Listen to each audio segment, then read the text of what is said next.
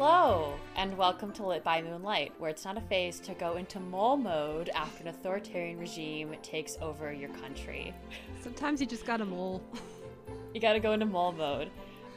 This week we're talking all things Rune and Rising by Leigh Bardugo. Woohoo! We're finishing out the trilogy, baby! It's funny that, so I said mole mode, so this is funny, this is an inside joke between me and some friends from college, but back in the day, I don't really remember the context of the conversation. I think we were just talking about like burrowing under the city and like going underground during like a particularly fun weekend adventure, and I was like, let's go into mole mode, and that just kind of stuck. Whenever I'm going through it, I'm like, I'm going into mole mode. I'm gonna go underground. I'm gonna burrow for a little while, and y'all won't see me for a couple days. Mole mode. Adapt it. I like it. So who are you? I'm Caitlin, and today I went to Barnes & Noble and I bought a book to add to my TBR pile that I will not be touching for the longest time. What book did you buy? I bought Kiss of Deception by Mary E. Pearson. Oh, Mary E. Pearson. Finally gonna get into that Remnant Chronicle universe, baby. Is that what that is? Is that the first book in that series? Oh, that's so perfect for today because we're talking about another series in the fantasy realm. Yeah. Wow. I thought I owe it to her to actually read those books, considering she was so nice to us.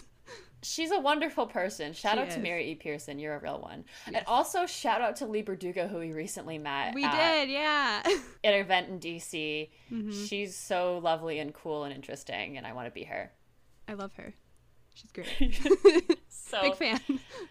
Big fan. Hello everyone. I'm Emberlyn, and I am in my scrambled egg era. I'm excited for you. I am too. I finally learned how to cook scrambled eggs so they're not disgusting and that you don't get sick of them.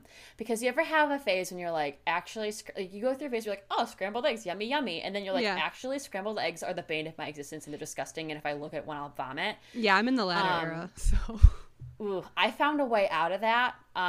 So I don't know where. Vishwas taught me this great scrambled egg recipe that has changed my life and the way I think about the world. Do share. So I'll be sharing. I'll drop it in the. Okay. I'll drop it in the. It's all about slow cooking your eggs, slow cooking your chicks. You know. All right. So Caitlin, tell us a little bit about Rune Rising. How does this book begin? In the final book of Shadow and Bone, the Ravkan throne belongs to the Darkling once and for all. Sun Summoner Alina Starkov and her friends have retreated to the underground city of the Skeevy Apparat, a religious character that has sanctified Alina as her power has weakened. Despite this weakness, Alina's psychic connection to the Darkling remains intact. This dude. Fucking guy. Oh, how I missed my favorite freak, the Apparat. This guy is so skeevy and odd. Like, I wish I'd asked when we met Leigh. There was a Q&A portion of the event. I wish we had asked her who her inspiration was for the Apparat, or like why she chose to include him in the Grishaverse, because he is just an odd fellow, as we discussed previously on the show. Every time he's on the page, he makes my skin crawl, which I think we said in our first review of Shadow and Bone. But every time he speaks, and like, if you listen to the audiobook, the way the narrator talks for him, it just makes you go, ugh. Yeah. Like, stop it. He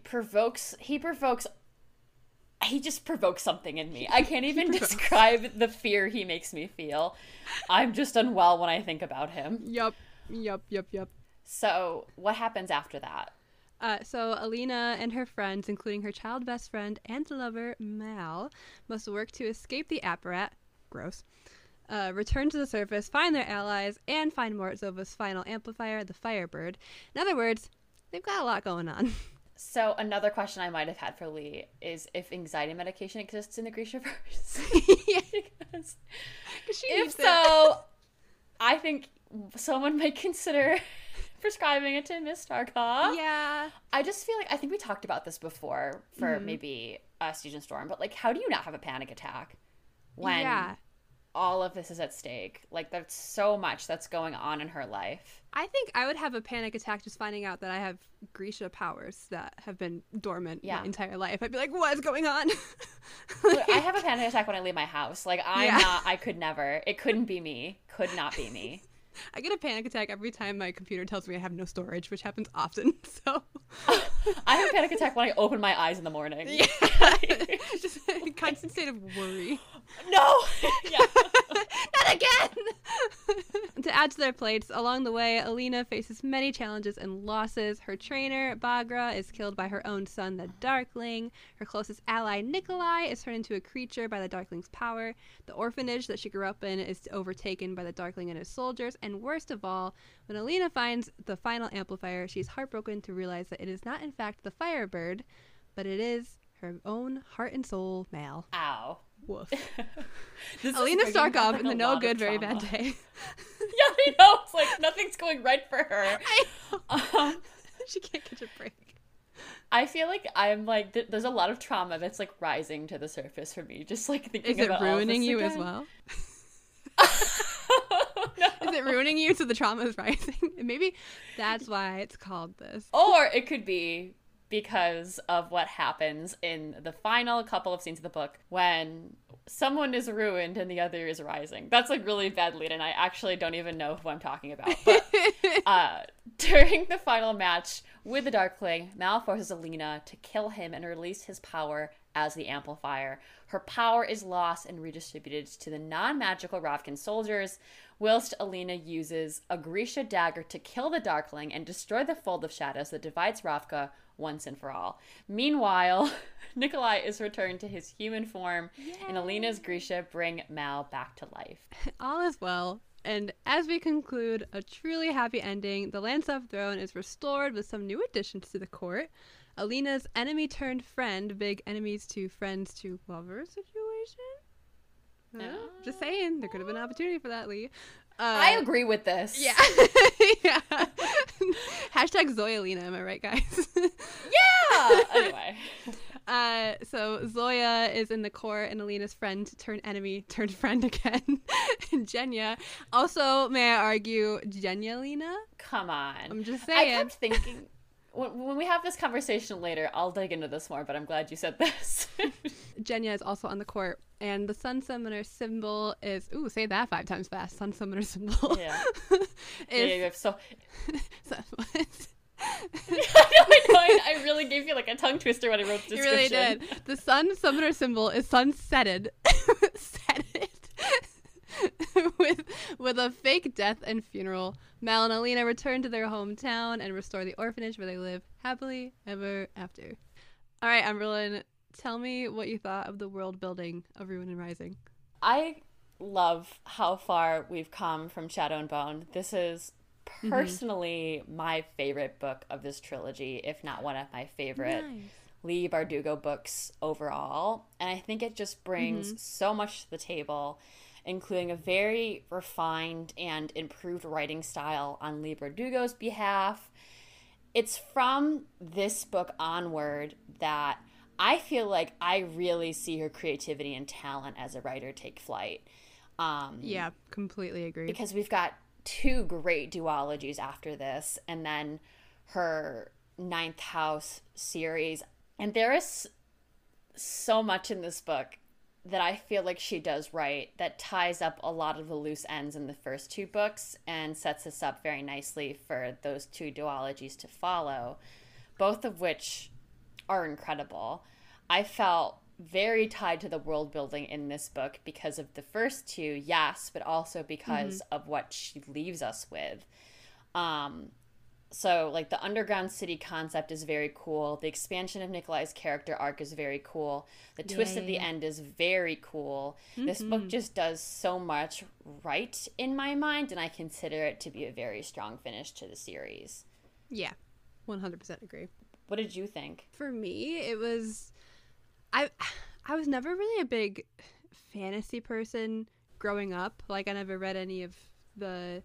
like big fantasy series. Like I didn't read Harry Potter for like the longest time. I just didn't care. Never read Game of Thrones, never read Lord of the Rings. And half of that was because the idea of having to learn history and lore of a world that didn't exist, I was so unappealing to me. Like, I'm like, well, it's not real. Why do I have to have a history lesson? I got enough going on. I'm 9. I have no money and I am very small. Like,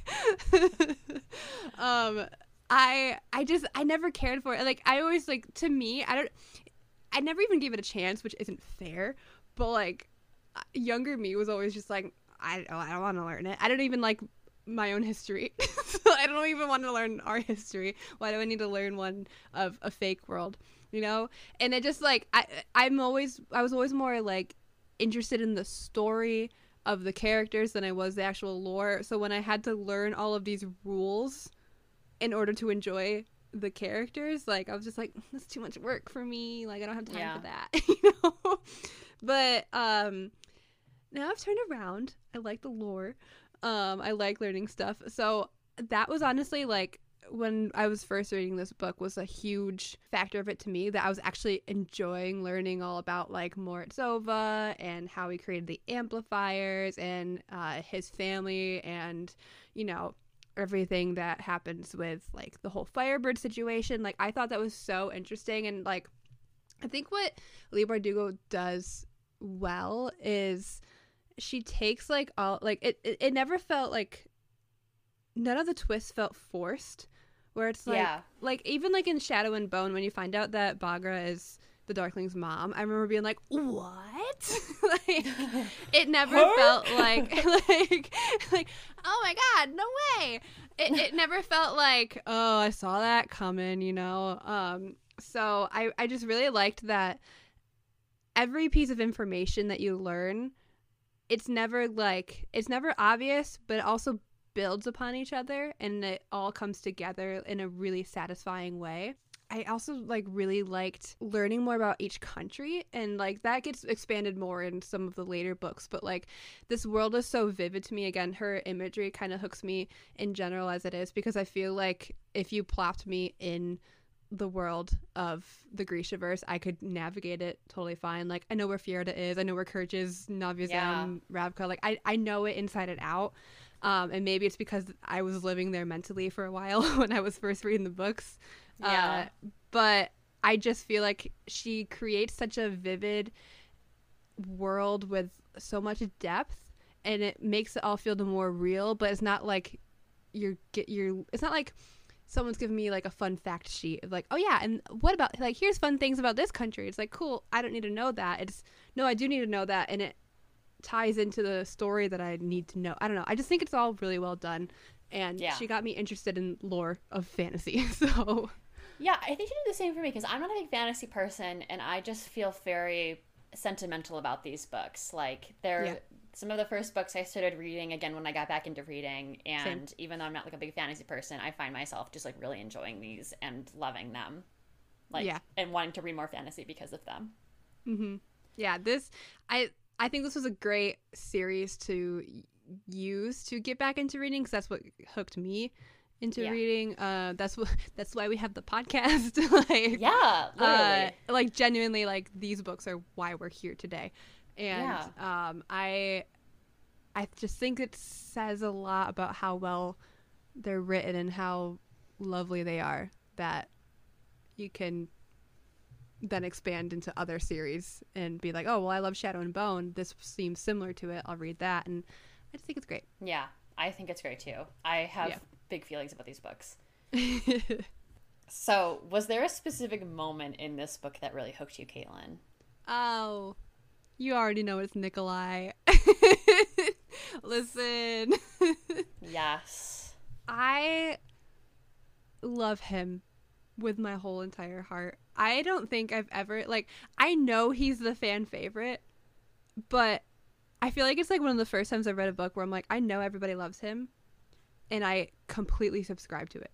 Like, I, not like the, well, I like someone different because I'm quirky like that, or like I'm going against the grain, but like, usually I feel like when I hear like, oh, this character is a fan favorite, I feel like it can be almost like, I don't even know what I'm trying to say, but like it's like almost like too predictable, or like, oh, like of course, like he's written to be like, oh, he says all the funny lines, so like you kind of expect it to be like him to say like all the snarky comments or whatever, and it's just like, oh, ha, okay, we get it, this is your role as your character. But genuinely, I think he's hilarious. I think he's a great character. I think he has so much depth to him that you start to scratch the surface of in like this book, but then you do get more of that later down the line. And I feel like having those other books that he does show up in makes me love him even more. So rereading this time, I'm just like, oh, he doesn't even know the journey he's gonna go on, you know? Yes. So his entrance into the story was so great, and it was so him and so iconic. Like, it made me audibly go yes when I was reading the book, because I was waiting for him to show up, because you're not sure, like, did he escape the attack at the Little Palace in the last book? Like, Alina doesn't even know if he's safe, but there are rumors that he's been doing something, but like, are they believable? Like, is he okay? And when he does re-enter the story, Alina and Mal are basically held, I think they're held at gunpoint by these other soldiers, and you hear this voice be like, oh yeah, well, I heard like Lansov has a whole army, and they started like talking kind of back and forth, but you don't know exactly who is talking. Alina just says another soldier in the back. So I just love the way that like Nikolai starts off as like a random voice in the background, like, so you're not sure what's going on yet, but then he kind of like starts to talk about how great Nikolai is, and the line is brave in battle, sharp as a whip, an excellent dancer, oh, and an even better shot. And then the guy who had Alina and Mal at gunpoint was shot through the head, basically, like shot between the eyes. And you're like, oh shit, like, oh my god, it's him. And it just made everything better by Alina going, impossible, and Mal going, don't even, like, don't say it. Because it you know who it is, you don't even need to be told. Like, it's just so exciting, because then, like, he's brought back into the game, and he's just as iconic as ever, and I just adore him. He was my hook too. I agree with you. He's just so cheeky and charming, and he just brings like such a great energy to this book that I feel like was missing before he showed up.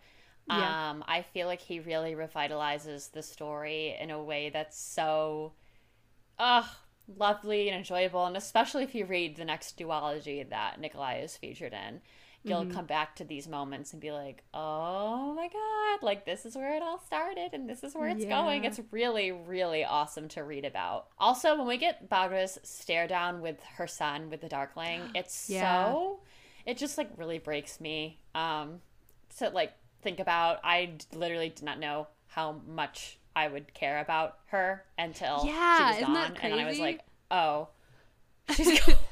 Wait, back. I liked her. Bring her back.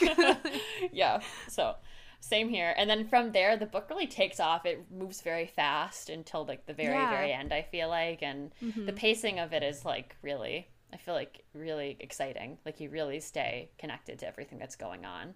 Right. I think Lee does a really good job at like knowing when to bring certain people in. Like like for Nikolai, he wasn't introduced too quick.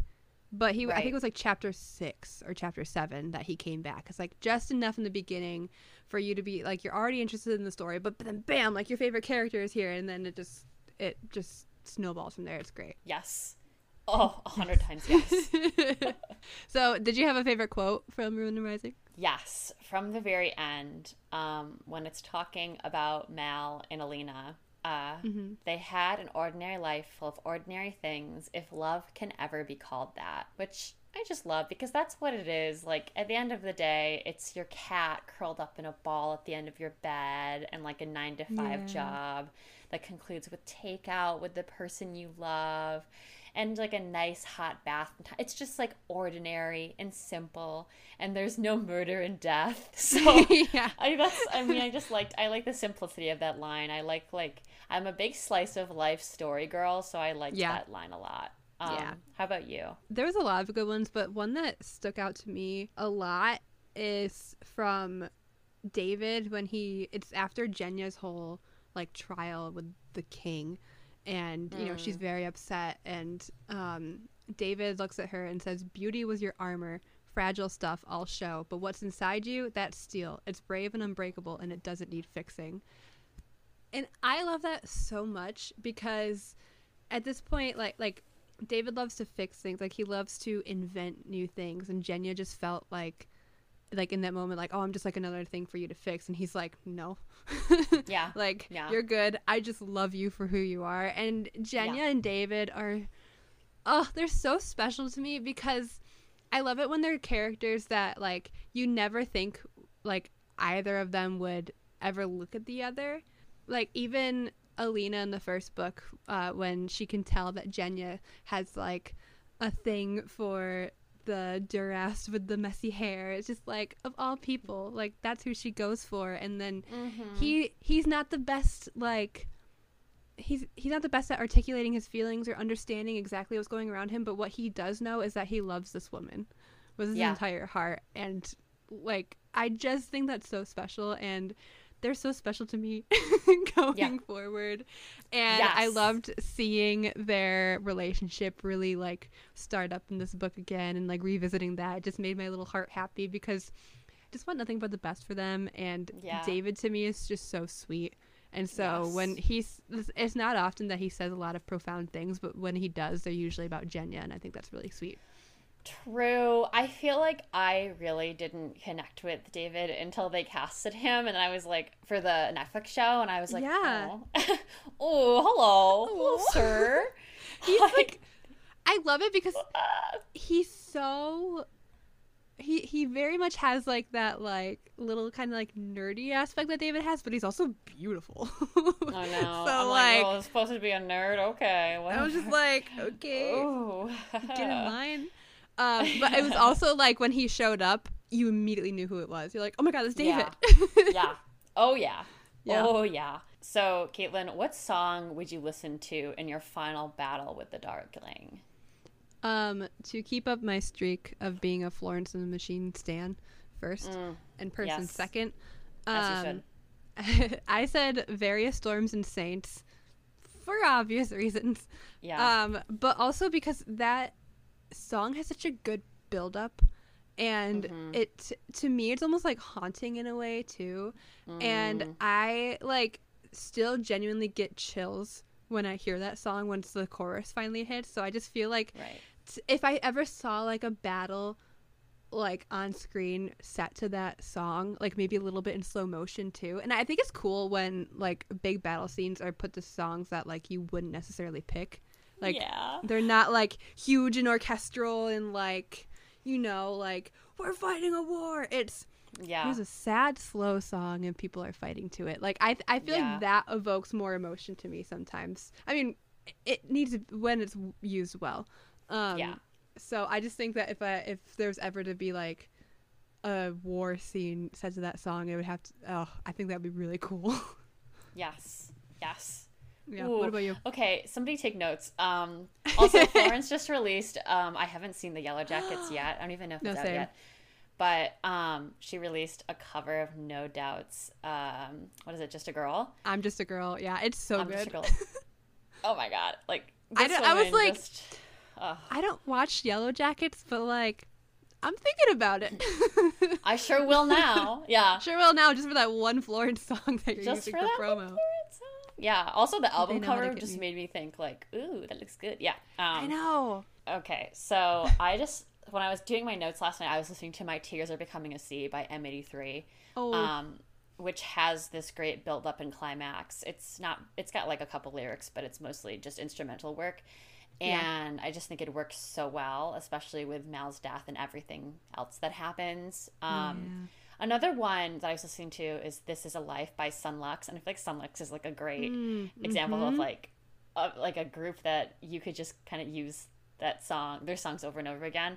Yep. Agree. But the lyrics are so fitting for Mal and Alina's end. It's also a male-female duet between, of all people, Mitski and David Byrne. Hello? So it just works. It's actually originally featured in Everything Everywhere All at Once, where it works the best, but, like, I digress. I still think it'd be cool to see it, something like this. And it's what I thought about when I heard the song first. So what character from this book would you worship like a saint? Nikolai. I feel like we've touched on this already. He's everything to me. Yeah. in love with him. I want him to marry me. I will be forwarding him my home address. As you should. Yeah. As you Same should. for you? Yeah, 100% the same for me. I mean, there's a lot of good characters in this book, obviously. Like, I love Jenya with my whole heart. I love Alina. I think she's a great protagonist, but I just feel like Nikolai is such an interesting character, and I feel like it's almost unfair of me to say he's my favorite character in this book because I liked his duology so much, and like I've just, because you get so much more insight there, but like revisiting this book and the Shadow and Bone trilogy, it just made me like appreciate him more, and like you kind of almost like see the layers that he has going on, and it's just, I think he's so interesting where like he never really falters, or he's always like he's always got a snarky remark or something smart to say. He's always like ready, but like when he finally like doesn't have that advantage, and like Alina even mentions like, oh, it was the first time I've seen him falter, I'm like, that's when you know there's something more going underneath, and this has all been like a mask of sorts. And that to me is always so interesting in characters, when like on the surface they're one way, but like you slowly learn deep down like that's not the full truth. Like there's not the whole truth. There's a lot more to unpack there. So I just think he's a really cool character, and I think it was a bold move of what happened to him in this story, which we will talk about in a minute. But is there a character you would stick the Nichevoya in? The Darkling. I mean, I know it's the obvious choice, but I just don't like the guy. He's obnoxious. Not a big fan. I know he's wearing all black, but the man is a walking red flag. Like Ben Barnes. Ben Barnes. Come to my house. Call me. Right.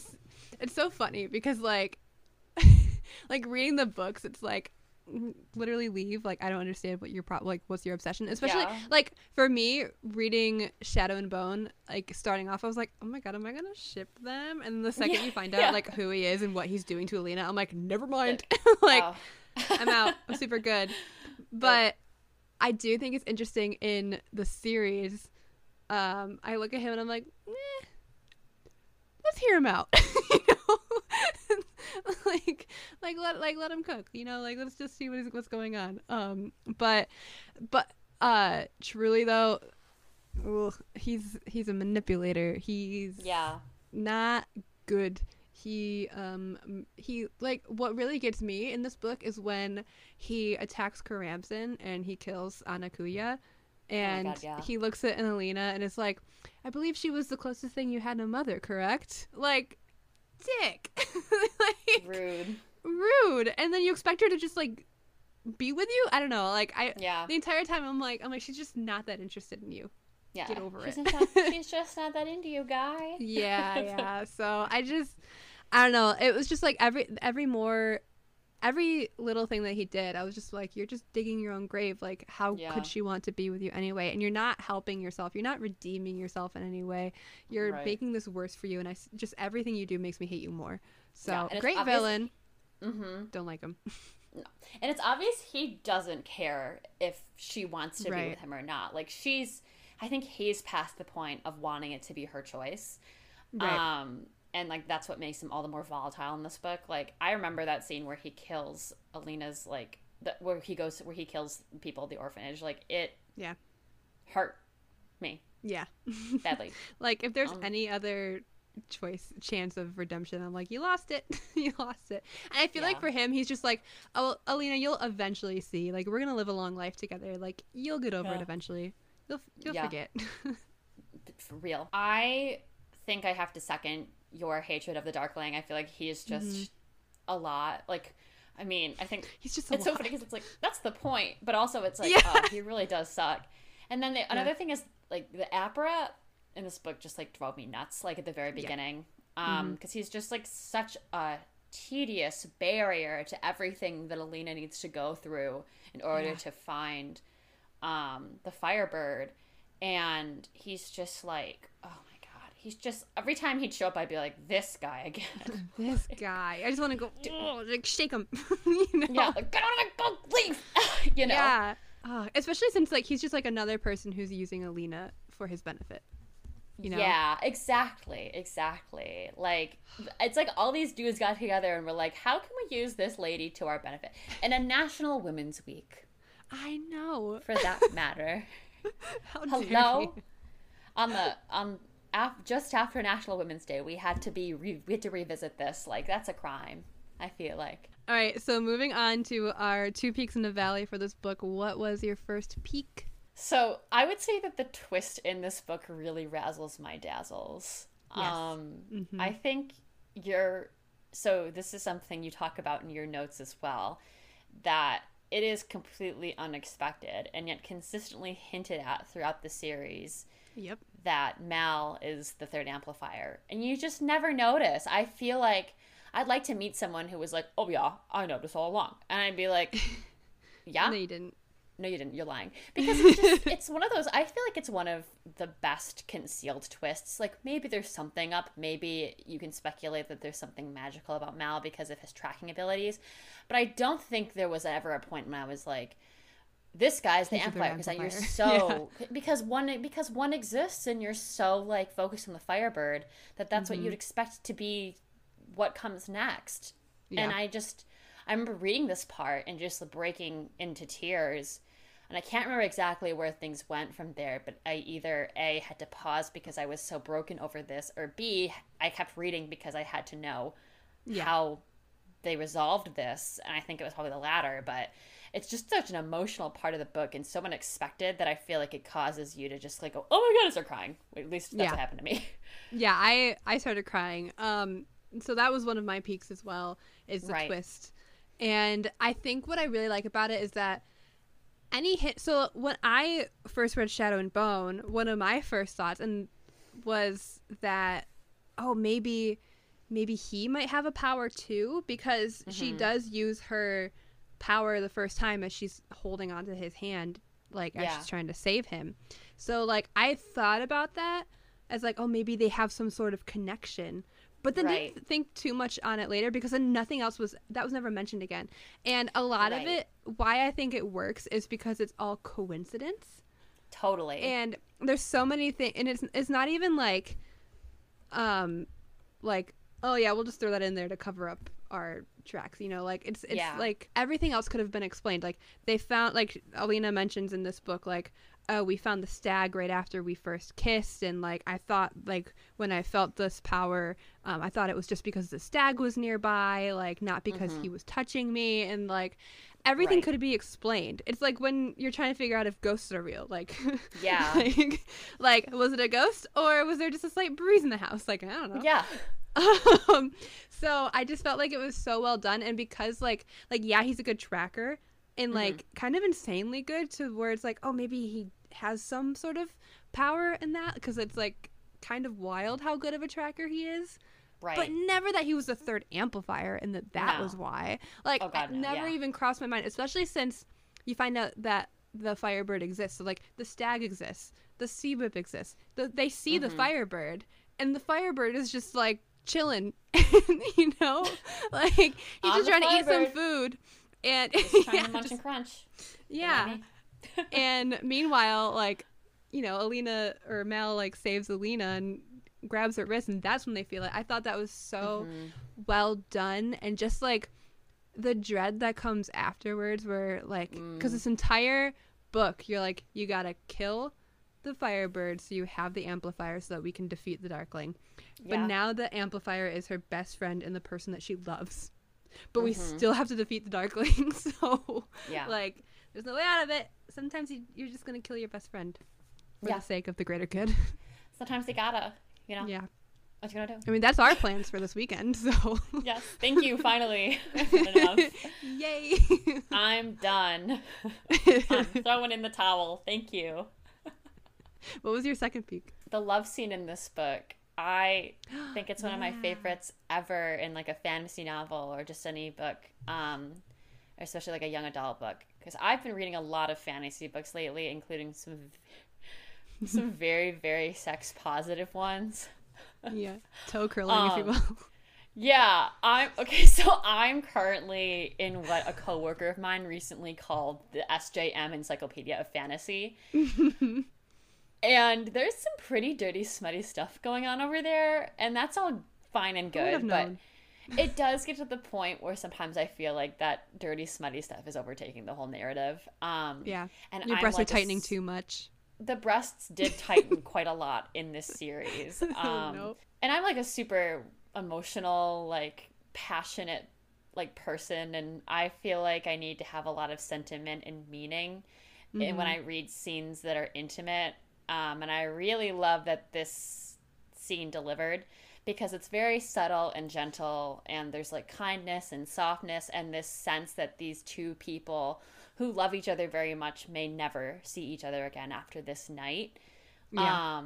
And I cried. Like, I think in that moment I was thinking about my own partner and like, what would it be like if we never saw each other again? And I really felt like having that perspective like really made me feel emotional reading this.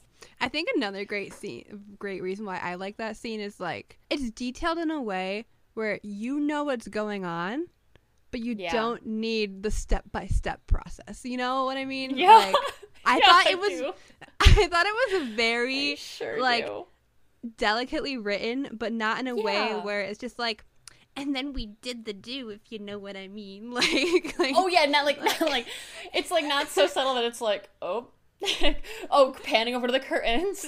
yeah the curtains blowing in the wind. In the wind. But it was beautiful, and it was lovely, and it made me tear up, and I just felt like it was just so well done. And at this point, like, you're like, of course they're doing this because he's gonna die, and this is the last night they probably have together. So it is all out of love, and that's like beautiful and wonderful, and I just thought it was the best sex scene I've ever read. I'll say. It was. What was your next peak? My next peak, as horrible as it was, when Nikolai gets attacked by the Darkling's powers and he becomes one of those monsters, I thought that was such a brilliant scene. A lot of it because of how it made me, like, it gave me a visceral reaction to what was happening on the page. And it was because, like, at the point that I was reading it, it had been a while since I've been able to, like, read consistently and really get into a book. It was so nice to have, like, to be reading something that made me, like, go, no! Oh my God! Like, 'cause it doesn't happen super often. And I read this right before work. And I remember I was at another friend's house, and it was right before work, and I was like, I'm gonna read my book with my coffee before I have to leave, and it's gonna be a great morning. And then that's what I read, was my favorite character, who at the time I thought dying, and I was like, no, they killed Nikolai. We're halfway through the book. Oh my God, I'm crying. A friend comes home because she works a night shift, and she's like, are you good? I'm like, they just killed my favorite character. I don't know what to do. And now I have to go work a 12-hour shift. Like, I'm like, I don't know what to do. And it, like, I thought about it all day. I was like, I can't believe that happened. I can't believe that happened. And I was like, I didn't even want to read the book at work because I was like, no, because probably more bad stuff is going to happen, and how am I supposed to explain this to my coworkers? Like, it was just nice to get that reaction. And I love it when any sort of media can do that. It is. Like, I read to feel things. Yeah, and I love it when, like, a show or a movie or a book can, like, bring that out of me. It happens a lot. I'm known to cry at everything. I'm a Pisces. And it's also just who I am. I just get really emotionally attached to everything. But I feel like reading, it's almost harder for that to happen because I am more of a visual person. So unless it's like a really good book and I can really like get it all in my head and like feel really attached to the characters, that's when it can happen. And this, like, Lee Bardugo does it to me all the time. And this was no different. And then I just think it was a really bold move to take out one of your biggest, most popular characters like that. And like now at the end, he does he lives, of course, and he but there's some side effects, and that to me is what's really interesting, and to see that it's not all gone, and to have that be established at the end of Ruin and Rising and I believe it is in this, at the end of this book, they call him the King of Scars, and I was like, ooh, that rings. Like, yeah, that's a good one. That'd be a good title for a book. It really would be. I hope she takes us up on that advice. Yes.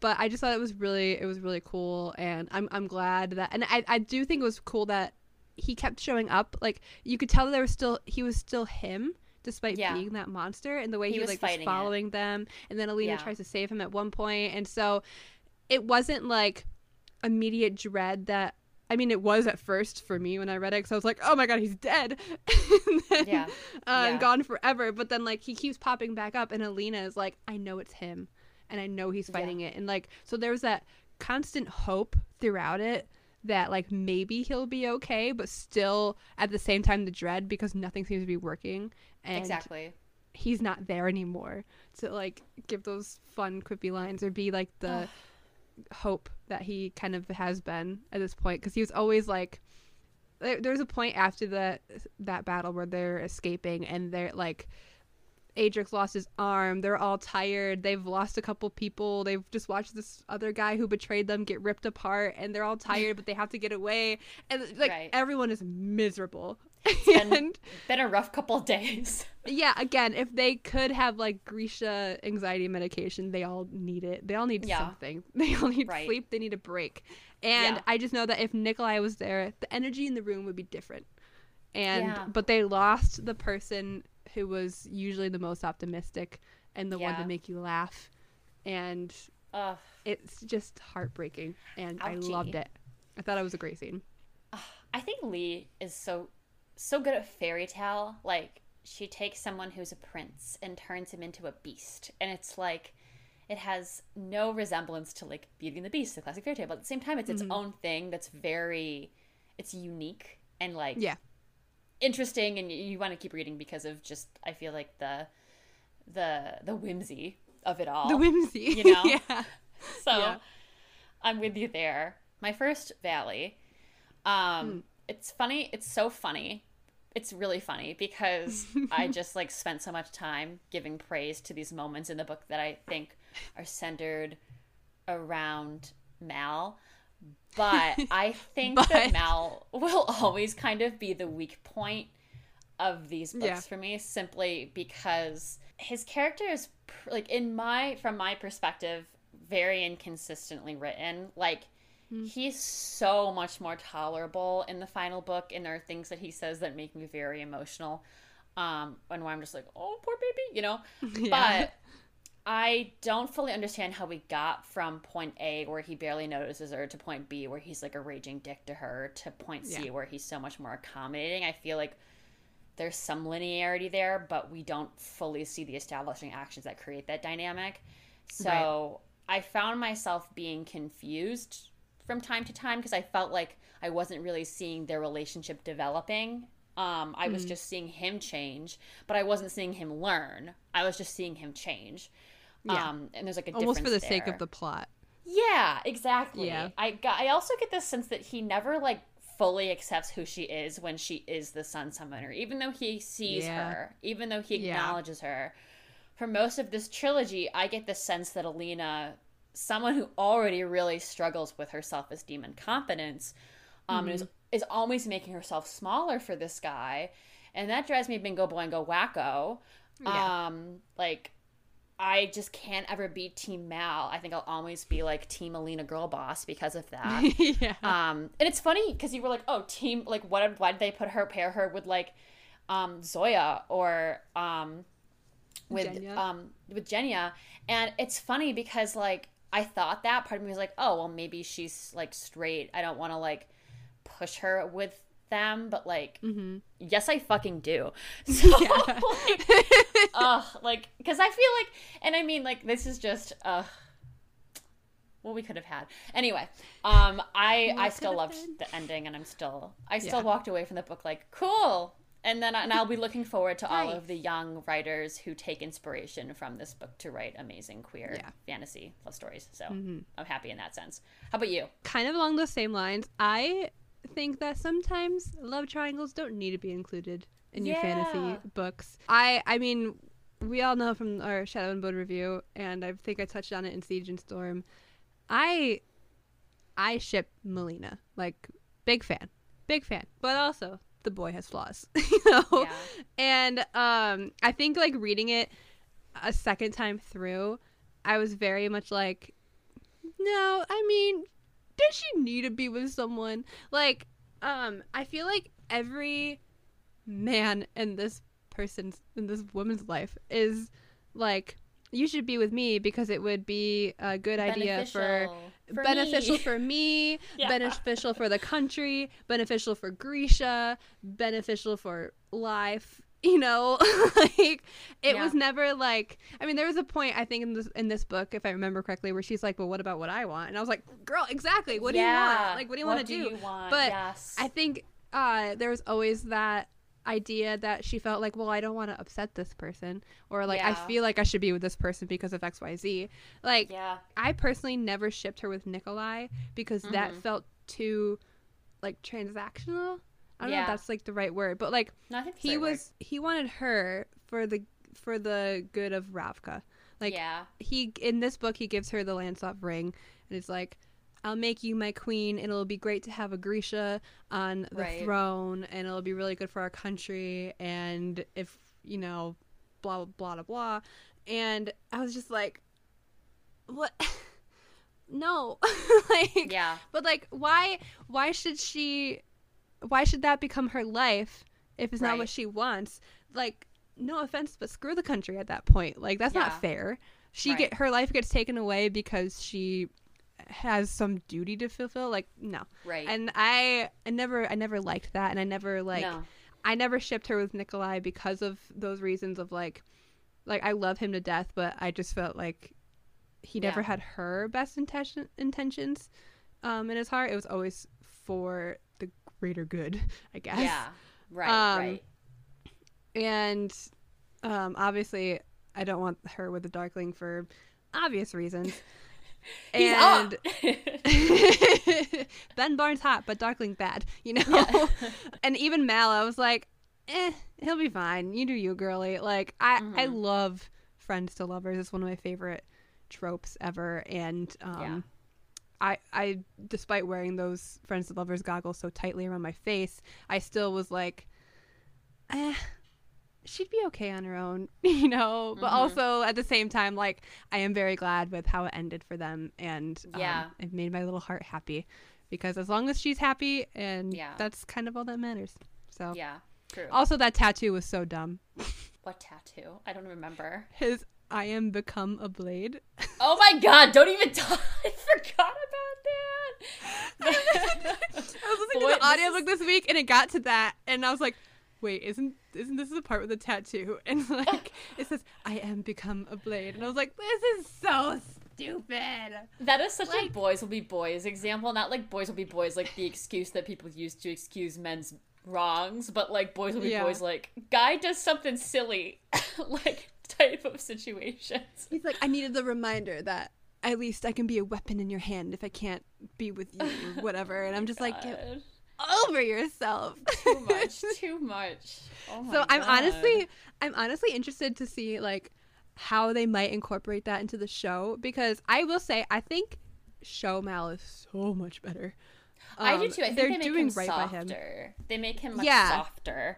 Because I feel like even Leigh Bardugo has said, like, there are things she would have done differently now. Right. And I think, like, now that they have the show, and because the show isn't, like, a direct adaptation of the books, because they're adding so much other stuff in, it's a really good opportunity to give Mal a better story and a better, honestly, even better written story at some points, and doing things that can expand his character. Like, I I loved him. So like I had show Mal in my head when I was reading this book again because it was just the most fresh. And so when Mal would do stuff, I'm like, he would not do that. Yeah, even though this is the canon. It's funny because in the book he gives like big Cole Sprouse energy, but then in the show he's like lovely. He's like a lot softer. Like I think the casting again made like a huge difference for me because I could like actually personify him in a way that's like comforting and nice. So wow. Another random thing that happened was in the book, it's like, and then his blue eyes were sparkling or whatever it said, and I was like, he does not have blue eyes. I'm just thinking of Archie Renault in my head. I was like, Lee, you got it wrong. Lee, now he doesn't have blue eyes now. Babe, no. When the show becomes the canon. Yeah, it's just because it's just more fresh in my head. It is. Right, it makes more sense. It's our fix it Vic. It's our as long as they don't screw other things up.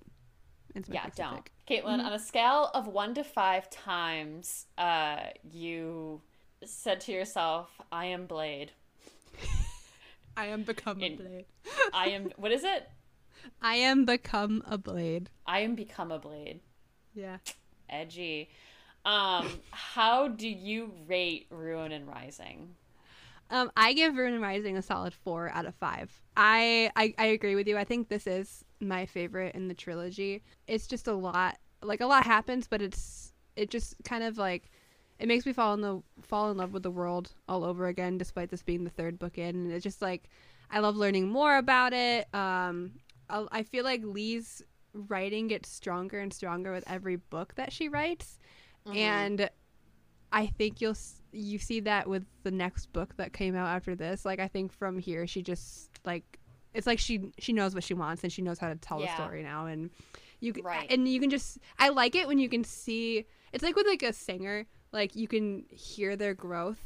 Yes. Like I listen to Florence and the Machine's Lungs.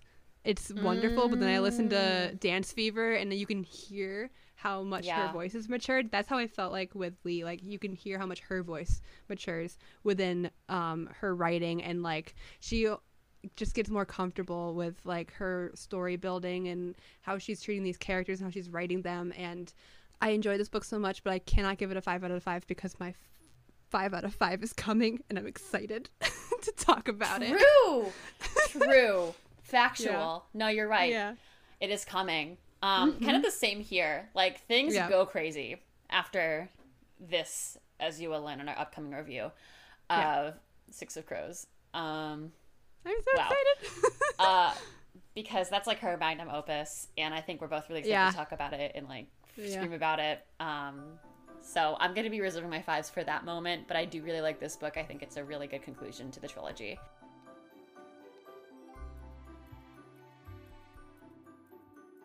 Thank you for listening to Lit by Moonlight. Coming up, we're going to be, as we just mentioned, reviewing Six of Crows, and we're also going to be reviewing the second season of Shadow and Bone when it releases later on. The 16th. So stay tuned for that. We hope you've enjoyed our recap of the trilogy. If you haven't already, we did review Shadow and Bone and Siege and Storm, so listen to them. Listen to that. Please do. And then stay tuned for Six of Crows and etc. We also, if you like shows, we also reviewed Our Flag Means Death recently. That's been great. We did What We Do in the Shadows. Yeah. So please, we have a lot of content. And so much more to come. So we hope you join us and stick around. Bye. Bye.